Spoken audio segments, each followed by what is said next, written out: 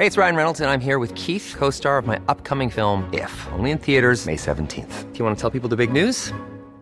All right, I'll do it. Sign up now and you'll get unlimited for $15 a month and 6 months of Paramount Plus Essential Plan on us. MintMobile.com/switch. Upfront payment of $45 equivalent to $15 per month. Unlimited over 40 gigabytes per month. Face lower speeds. Videos at 480p. Active Mint customers by 531.24 get 6 months of Paramount Plus Essential Plan. Auto renews after 6 months. Offer ends May 31st, 2024. Separate Paramount Plus registration required. Terms and conditions apply if rated PG. A lot can happen in 3 years. Like a chatbot may be your new best friend. But what won't change? Needing health insurance. United Healthcare Tri-Term Medical Plans, underwritten by Golden Rule Insurance Company, offer flexible, budget-friendly coverage that lasts nearly 3 years in some states. Learn more at uh1.com.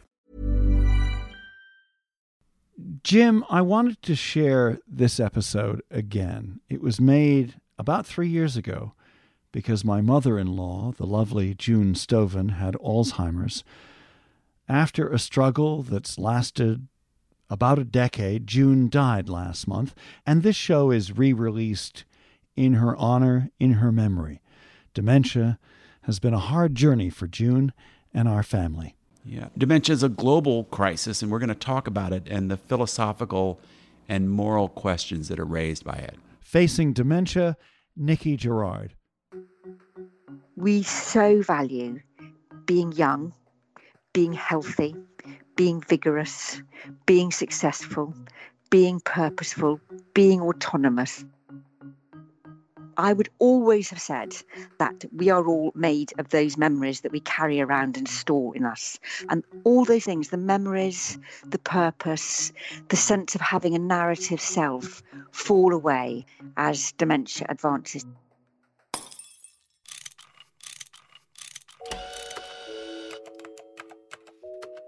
Our show is about fixes. Yeah, how to make the world a better place. How do we fix it? How do we fix it? When you sit with someone who has dementia, a range of emotions rise up. They include sadness, pain, loss, mystery, ignorance at what a person you love is going through, and also this fear which occurs to us, what if I get dementia? Yeah, I can certainly relate to that. The disease also raises profound moral questions about the society in which we live, the values we hold, the meaning of life. How much are we connected to one another? You know, when does a person cease to really be a person? And that's part of what we want to get at in this episode. A few numbers, Jim. The U.S. Centers for Disease Control estimates about 5.8 million people in the U.S. have Alzheimer's disease or related dementias. There are 55 million known cases around the world. The numbers are growing as many people are living longer. The incidence of Alzheimer's increased more than 50% in the past 15 years. We take a look at the mysterious disease and how we might face it more honestly and with deeper care. British author, journalist, and fiction writer Nikki Gerard is the author of a new book, The Last Ocean: A Journey Through Memory and Forgetting. And Nikki joins us via Skype on an occasionally, as the Brits would say, dodgy line. There are a couple of phrases that jump around a little bit, but stay with us. Nikki Gerard via Skype from London. Welcome to How Do We Fix It? I'm really delighted to be here, and thank you very much for having me. Nikki, you lost your father to dementia. Is that why you wrote the book? Well, I certainly would never have written it if my father hadn't had dementia. But in fact, it was almost like two sides to that. So he lived with dementia for 10 years or more than 10 years and lived well with it.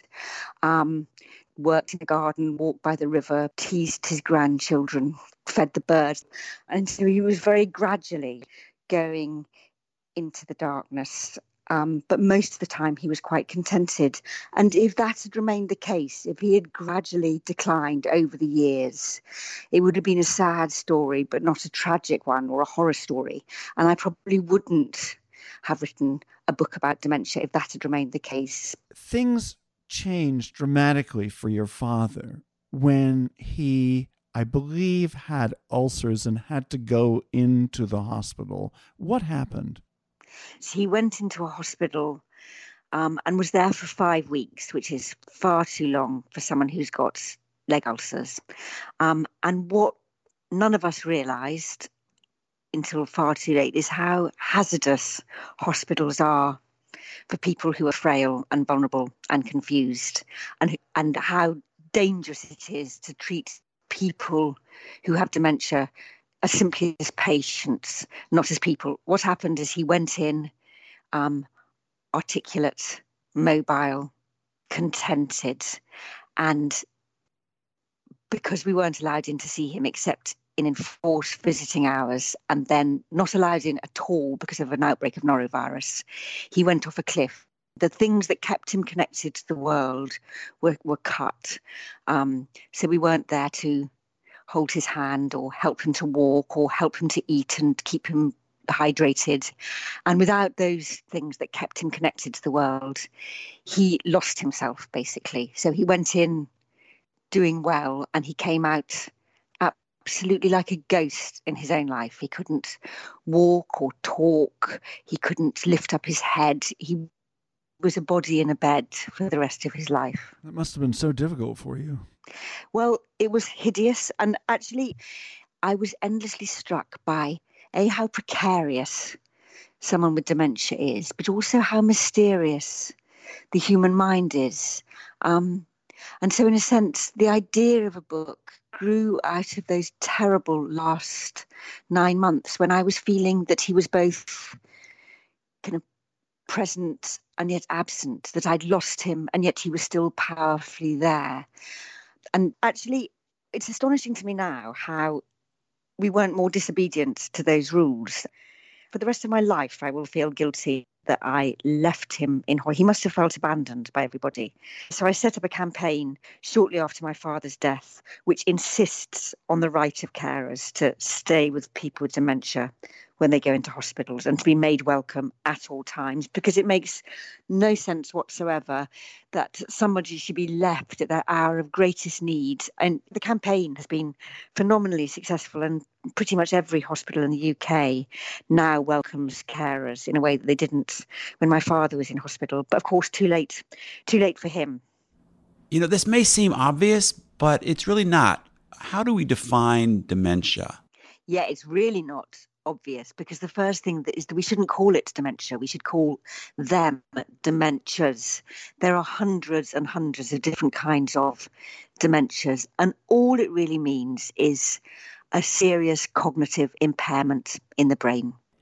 Your book begins with a lovely scene that happened just, a few months before that sudden downturn, when your father has pretty advanced dementia, but you're able to bring him on a vacation to Sweden. And one evening in the gloaming, he's able to go out in the lake and swim around a little bit. And you describe him out there in the water swimming. I'm just going to read a little passage because it just really struck me. You're watching him from the shore and trying to figure out what is going on in his mind as he immerses himself in the nature that he loved so much. And you say, the edges of the self are soft. The boundaries of the self are thin and porous. In that moment, I could believe that my father and the world were one. It was pouring into him, and he was emptying out into it. The reason that I opened the book with that image, which is an image that I think I'll carry with me and which will haunt me for the rest of my life, was because it was this profoundly moving reminder of how mysterious it is to be human, how my father was there and he was the man I had known all my life and loved and was very close to. And yet he felt very, very far removed from me. He felt like he was in his own world, which is a world of nature and kind of boundlessness, really. So yes, and he was being lost into nature, and nature was kind of flooding into him. And so it was both quite scary, but also yet full of solace. And the thing that I say about memory, about who are we when we lose our memory? Who was my father? My father, he was someone who was extremely dignified and practical and able and full of modesty and also quite full of eccentricity, I guess. But as he was dying, particularly in those last 9 months of dying, all those things that he built up, that kind of formation of the self, which starts when people are toddlers, of learning to defend yourself against the world, of building up this kind of armor. So, when we're born into the world and we learn to be continent, we learn to keep secrets, we learn to not speak everything we feel, we learn to contain ourselves. And one of the things that happens in dementia, which can be very distressing, especially in the early stages for those people who have the illness, is that those defences get picked apart and dismantled. So bit by bit, people lose their ability to kind of keep hold of those boundaries around themselves. So they're no longer continent, perhaps. The body becomes this kind of treacherous, leaking vessel. They say things they don't want to say. They don't say the things they do want to say. They become completely unprotected. They become this kind of naked, raw self in this vast world. I would always have said that we are all made of those memories that we carry around and store in us. And all those things, the memories, the purpose, the sense of having a narrative self, fall away as dementia advances. They fall away, so there is no narrative. There's no continuous narrative self. There are only an infinite number of moments. There is no sense of purpose left. And I've met so many other people now living with dementia and in the last stages of dementia, and they have lost everything. They have lost all capacity, all speech, all recognition, all recollection, and yet something remains. And what I say in the book is that if I was religious, I'd call it a soul.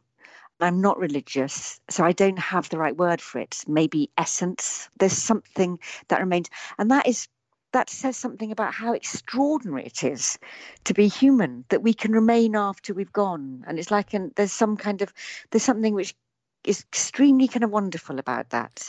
So we talk about the tragedy of dementia. We talk about the confusion and the loss of memory, the loss perhaps of self.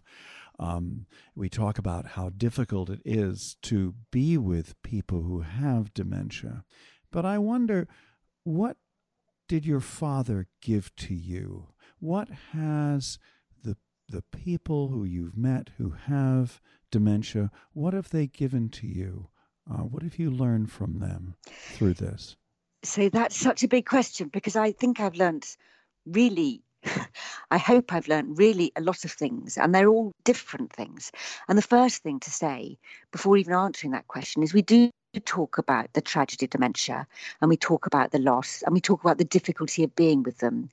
And perhaps we don't talk enough about the gift of dementia and about how to be with people in the moment and how to learn from that, and how when the kind of ego gets dismantled, something very precious remains that we ought to value more than we do. And I've come across people who, even when they have quite advanced dementia, are so full of adventure and spirit and a sense of kind of joy and courage that it's quite extraordinary.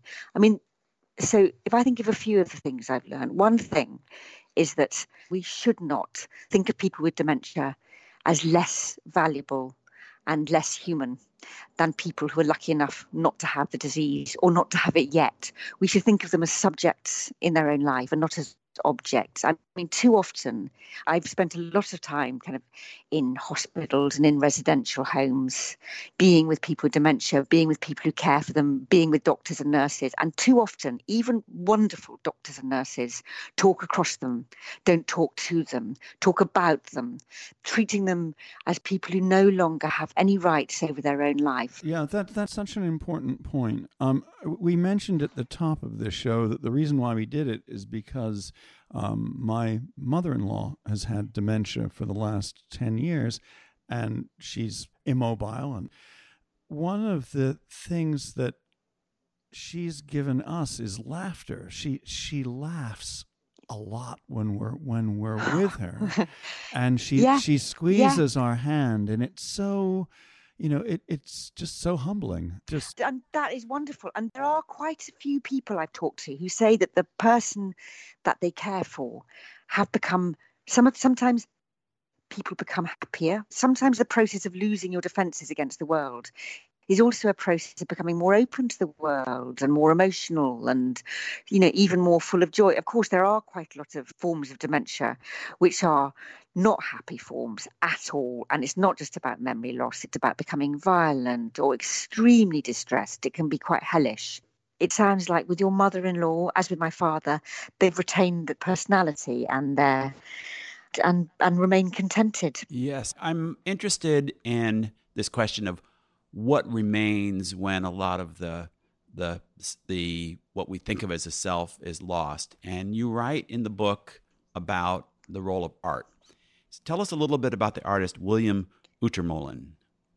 So William Utermohlen was an American-German realist artist who I never met. He died before I started thinking about dementia, but I did meet and spent a lot of time with his widow, Patricia. So William Utermohlen had early onset dementia. And when he first got the diagnosis, he pretty much turned his face to the wall. He became terrified and depressed and kind of gave up, really, was just lay in bed in a panic. And then during a spell in hospital, a very wonderful nurse persuaded him to start painting again. And what he did is he started painting self-portraits of himself as he lost himself.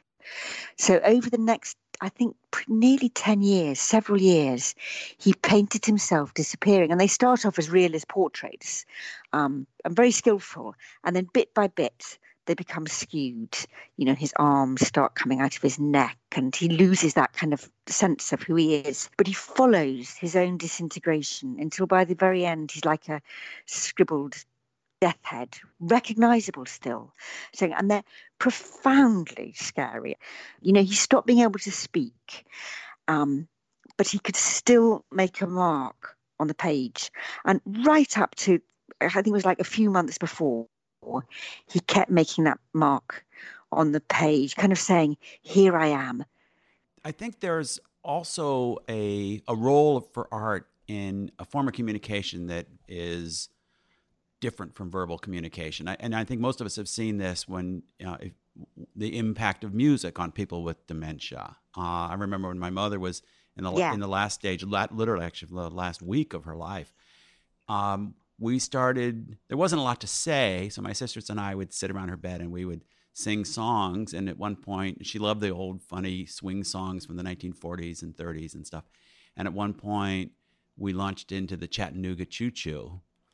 And she started off and she remembered all the words, and we were just... I know. It is like a miracle. I've gone to lots of kind of dance classes, and there was one dance class I went to, which I had such a good time. I went there and I was partnered with this tiny woman from Jamaica who had quite advanced dementia. She was very withdrawn, really couldn't speak. But wow, because she danced. We took to the floor and the music struck up, and she clearly danced all her life, and she was whizzing around. And the wonderful thing about that, apart from seeing her just so full, that it was like the music was flowing through her and she was alive in that moment. And also, she was my teacher. So I wasn't looking after her. She was looking after me. So it was a fantastic democratic space in which we were both dancing. And with my father, it was poetry. He loved poetry and he knew poems by heart. And he used to say them to us when we were children. And in fact, the last time my 4 children saw him, the last time they visited him, we were all there. And me and Sean and my 4 children, we stood round his bed and we started reciting John Masefield's Sea Fever, which is a poem that goes, I must go down to the seas again, the lonely sea in the sky. And all I ask is a tall ship and the stars to steer her by. And he joined in and he couldn't say anything. He couldn't say a word by that time, but he could recite this poem. We were just leaning towards him and we were all crying and laughing and saying this poem all together. And it was this sense that he looked gone. He looked like he was no longer there. He seemed like he was no longer there. And yet these words that were sort of worn a groove in him over all the years of his long life, they were still there. That kind of groove of memory was still there. So the soul was not gone. Exactly. Before we continue with this episode, a quick mention of another podcast, The Purple Principle. The show digs into a subject that we often mention on How Do We Fix It? Political and cultural polarization. The Purple Principle is now in its third season. The show is looking at statewide polarization and the 2022 primaries. This month, the show is on California politics with guest co-host and NPR journalist Barbara Bogaev. Search for The Purple Principle on your favorite podcast app or visit purpleprinciple.com. And now back to my conversation with Jim and also Nikki Gerard. Nikki, is society in denial about dementia? Is it sending the wrong messages?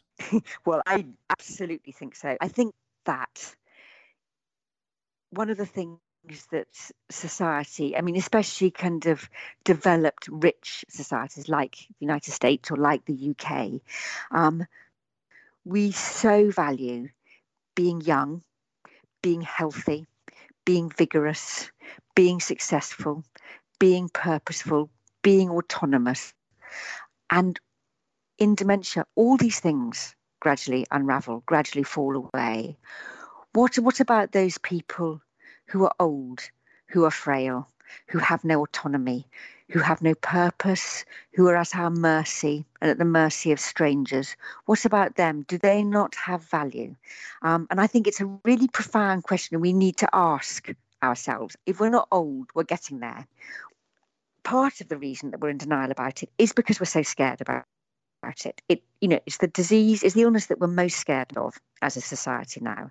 And because we're so scared of it, and because we're so scared it might be coming our way, and because it fills us not just with fear, but a kind of squeamishness, I think, and even a kind of disgust, it is much easier to turn away. It is much easier to treat people with dementia as if they weren't fully human anymore. The same way that we walk past homeless people and don't meet their eyes, or walk past prostitutes and don't look at them and don't acknowledge that we're all in this together. You know, we're a show about solutions, and not every episode wraps up with a nice list of policy prescriptions. With your experience that you've had now, do you have advice for someone who is living with or loves someone who is in the early stages of this progression? What is there anything you wish you'd done differently with your father? Yes. And one of the reasons I wrote this book is because I wish I'd known at the beginning of his journey what I knew by the end, and I would have done it better. And so one of the first, quite small but very powerful things I'd say is there comes a point when someone has dementia, when you can't bring them back into the world that they're leaving. You have to accompany them in their world. So thing that we often do of correcting people with dementia, of reminding them that they're getting things wrong, of saying, no, it's not Monday, it's Saturday. No, it's not 9 a.m, it's midnight, which must be so scary and humiliating. So that's a small thing, but it's very useful to know that. So that's the first thing. The next thing I would say is art, everyday creativity, doing things with them. People who have dementia, they're the same person. It's not like you cross a line with a diagnosis into a different world. So they still need respect. They need patience. They need time. They need love. They need honouring. And they need to be kept in the flow of life, not pushed out of it. I think that one of the things that I've learned is to recognise when people have dementia and just be a bit more vigilant. The other day I was in a supermarket and there was an old woman standing by citrus fruit, and she was clearly confused. And 10 years ago, I would have raced past her. In my busy life, I wouldn't have had time. I would have been there not seeing. I just went up and we chatted, and she talked about how she used to eat lots of oranges when they were in Spain, her and her husband, and how he was dead now, and how she didn't know whether she was going to buy oranges or lemons, and she was clearly quite befuddled. When you saw her, what did you say to her first? How did you engage with her? I just went up and I said, it's hard to choose, isn't it? I find it hard to choose. Do you know what you're going to be buying? And then we just had this really nice conversation. And she ended up by deciding to buy both because she couldn't make up her mind, who have dementia. We all need to be a bit kinder towards each other, recognise people's vulnerabilities, recognise our own vulnerabilities, hold out our hands to each other. Speaking of our own vulnerabilities, are there things that people who fear that they might be starting to lose their memory or are in early stages of dementia that they should do that perhaps many people aren't aware of?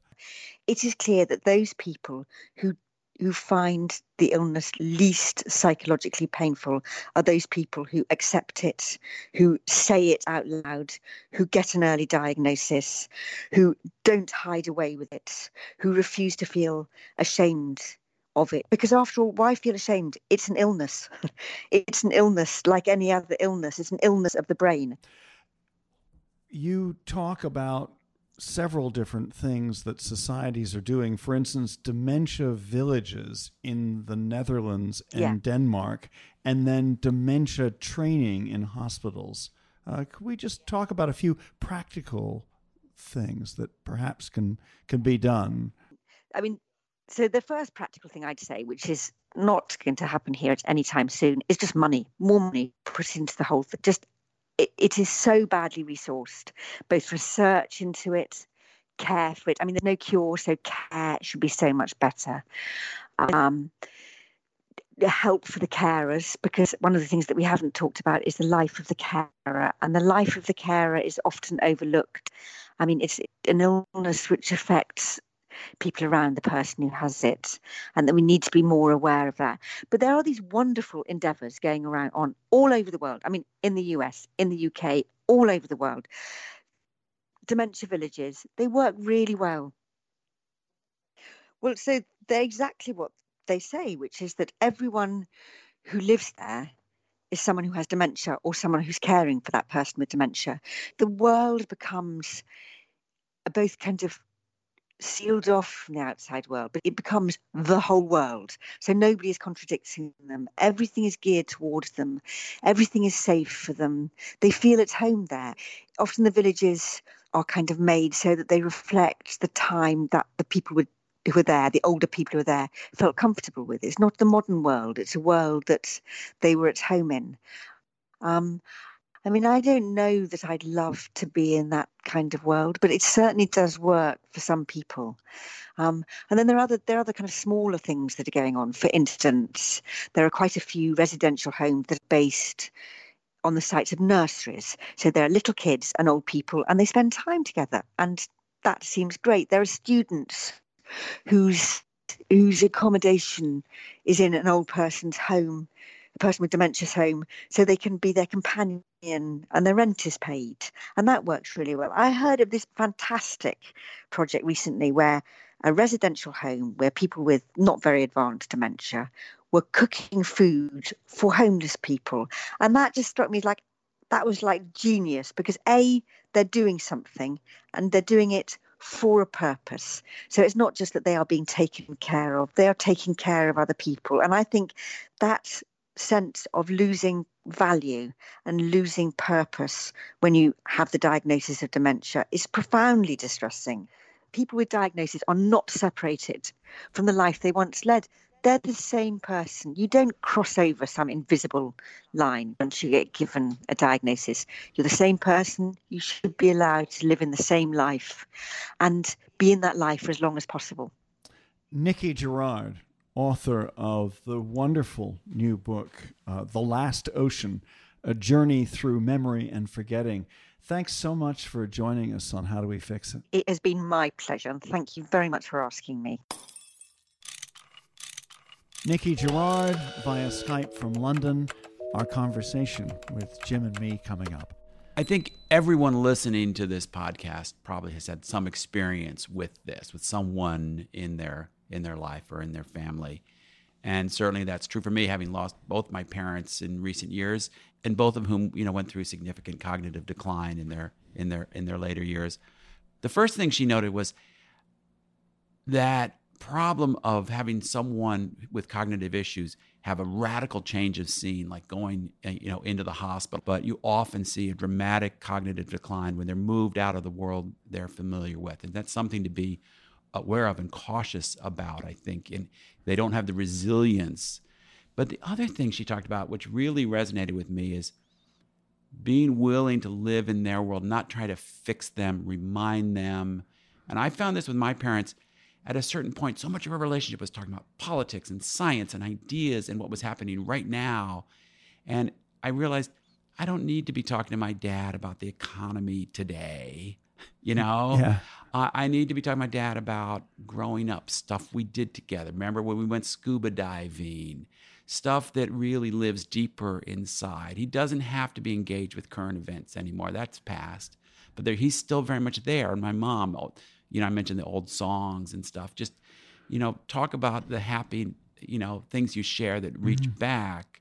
And you can be together in that. The songs are a wonderful thing. Singing songs to someone by their bedside. I just love that image. And we weren't big song singers when I was growing up that much. But when my mother's last weeks, we did a lot of that. I was very struck by what Nikki said when she said that people can live useful lives when they have dementia for years and years, not in the final stages of their disease, but certainly, just helping them to live in community, a life where they're contributing in certain ways. That moment she talked about dancing with the older Jamaican woman who was teaching her, that was great. Beautiful. But one thing I really took away from this conversation is, in our society, we put so much emphasis on success, on being active, and I'm saying, useful in a more pragmatic sense. And that I think part of her journey is recognizing that a human has value even if they can no longer contribute.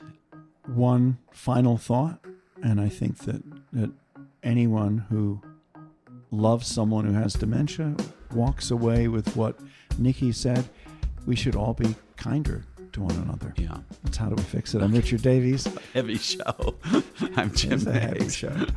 Our producer is Miranda Schaefer, and we're a production of Davies Content. We make digital audio podcasts for companies and nonprofits. Check out what we do at daviescontent.com. And if you have a comment or a question about this program, please go to our website. There's a little content box you can fill out. It's howdowefixit.me. And don't forget that we're on Patreon. So please do what you can to help us continue spreading the word.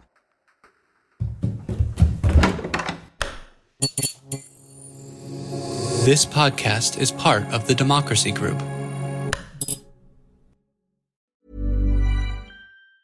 Hey, it's Danny Pellegrino from Everything Iconic. Ready to upgrade your style game without blowing your budget? Check out Quince. They've got all the good stuff, shirts and polos, activewear, and fine leather goods, all at 50 to 80% less than other high-end brands.